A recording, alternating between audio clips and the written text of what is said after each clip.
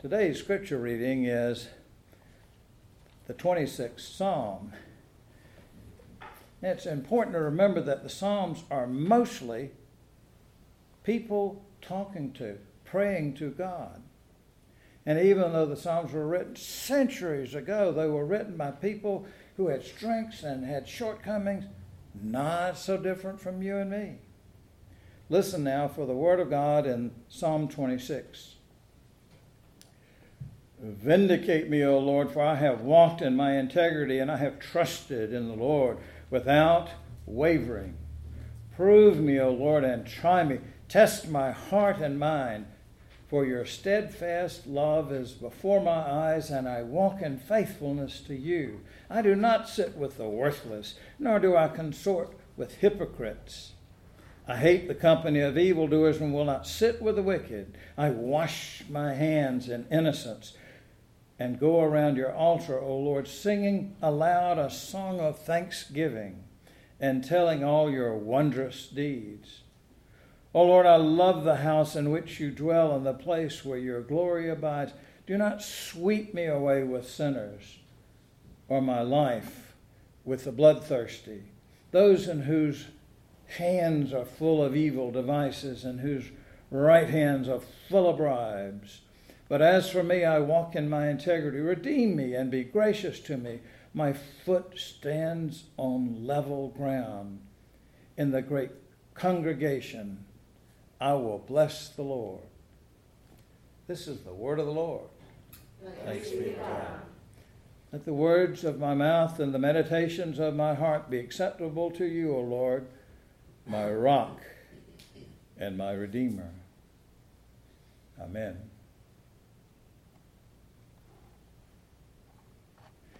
The beginning of Psalm 26 sounds like the prayer of an audaciously self-righteous person. Vindicate me. I've walked in my integrity. I trusted without wavering. Prove me, Lord. Test me. Who in their right mind says, Lord, test me, judge me, tell me what you think? Do you do that? Psalm 26 sounds like the prayer of an accused person under indictment for some specific crime. But it also applies to anyone who feels judged or rejected by the community. If the judge asked the writer of Psalm 26, how do you plead? He would certainly say, not guilty. He was not claiming to be perfect, innocent of all wrongdoing, but not guilty of what he had been charged with.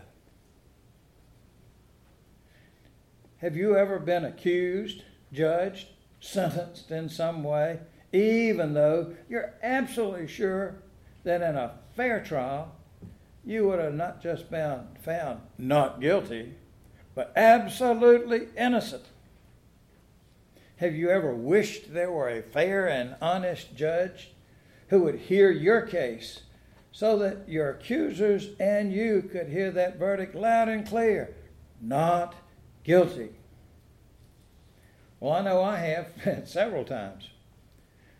There's one fellow that fussed at me over and over and over in angry emails. I got angry and angry until finally I wrote to him.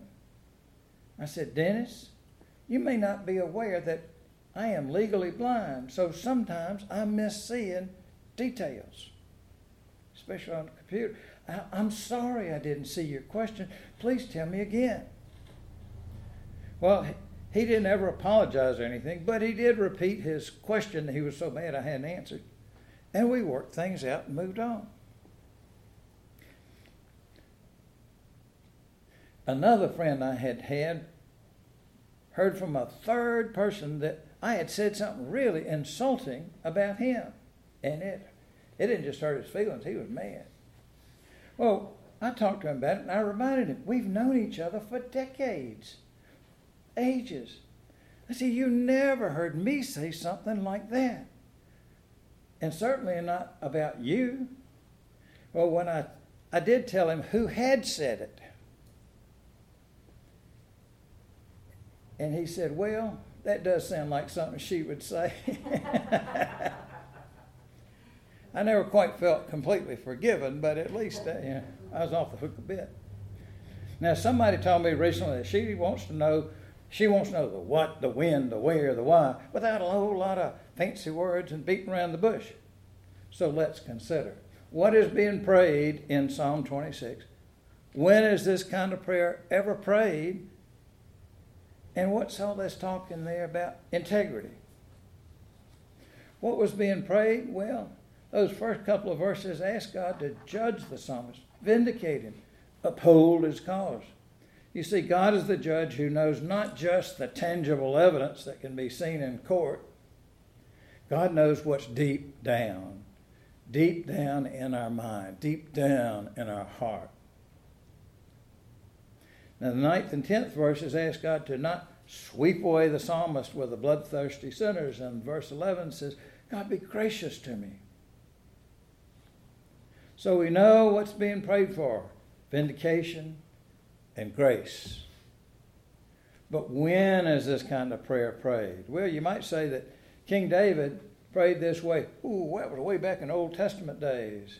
What Christian would pray this kind of prayer? Well, I'll tell you. In the 22nd and 23rd through the 23rd Psalms of chapters of the book of Acts, we read that the Apostle Paul was got to be lynched for preaching the gospel. He'd been arrested in Jerusalem, but he asked to talk to the people, and things went along pretty well. He told his conversion story until we read, to this point they listened to him, but then they shouted, "Oh, why was such a fellow from the earth? Well, he should not be allowed to live." And while they were shouting and throwing off their cloaks and tossing dust into the air, the tribune directed that Paul was to be brought into the barracks and ordered him to be examined by flogging to find out the reason for this outcry against him. Don't you think they'd at least ask the questions, well, were they flogged him? But no. Well, but when they had tied him up with thongs, Paul said to the centurion who was standing by, "Is it legal for you to flog a Roman citizen who is not condemned?" When the centurion heard it, he went to the tribune and said to him, "What are you about to do? This man's a Roman citizen." The tribune came and asked Paul, "Tell me, are you a Roman citizen?" He said, "Yes." And the tribune said, "Well, it cost me a bunch of money, a large sum of money to get my citizenship." And Paul said, "But I was born a citizen." Immediately those who were about to examine him drew back from him, and the tribune, who was also afraid, for he realized Paul's a Roman citizen and that he had bound him. So Paul gets to address the council, and he says, "Brothers, up to this day I've lived my life with a clear conscience before God."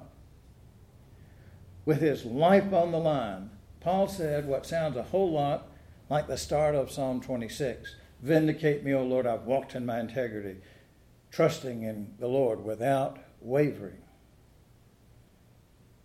So we know at least one Christian who's prayed this kind of prayer. And then, what's this business of integrity? Psalm 26 does not use the word righteous, but that's what it amounts to. This integrity is a devotion to the Lord that governs all of life. You know, one of our Sunday school teachers, Wesley McGee, has often said, Christianity is not coming in and sitting down on the pew and then leaving your religion sitting on the pew when you go out into the world. Christianity is taking your Christianity with you all the time, wherever you are.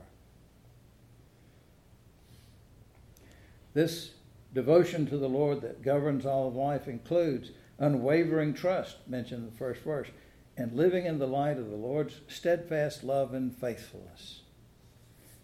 And one lesson we can learn from the book of Psalms is that we can talk with God about anything. Whatever we are thinking, whatever we are feeling. There's no need to censor. When you talk to a friend, you have to say, now, what's she going to think about this? Or will she think less of me if I tell her about it? But you don't have to do that with God. God knows you already. You can talk to God about anything. And frankly, you don't have to tidy up your prayers. What we need to do in prayer is to be frank and honest with our Maker. Now, there's a Berea tradition we have of ending each service with that first verse of a particular hymn. But I'll tell you, the second verse speaks to our need to be completely honest with God in our prayers. says, before our Father's throne we pour our ardent prayers. Our fears, our hopes, our aims are one. Our comforts and our cares. The first verse of this psalm starts with walking in integrity. And the last verse says the psalmist is standing on level ground. But those are not the only body metaphors here. Like I say, these walks in integrity and faithfulness, ask God to test his heart, does not sit with the wicked, washes his hands in innocence, is not like those whose hands are full of evil, and he has his feet planted on level ground. So let me ask you a few questions. Are you walking in integrity? Not of double mind, I'm a Christian sometimes and I'm a businessman or professional person at other times, and those are two different things. Are you walking in integrity? Are you standing on level ground? Or to put it another way, if being a Christian were declared to be a crime, a serious crime, a felony, is there enough evidence to convict you? Or is the jury still out? Thanks be to God.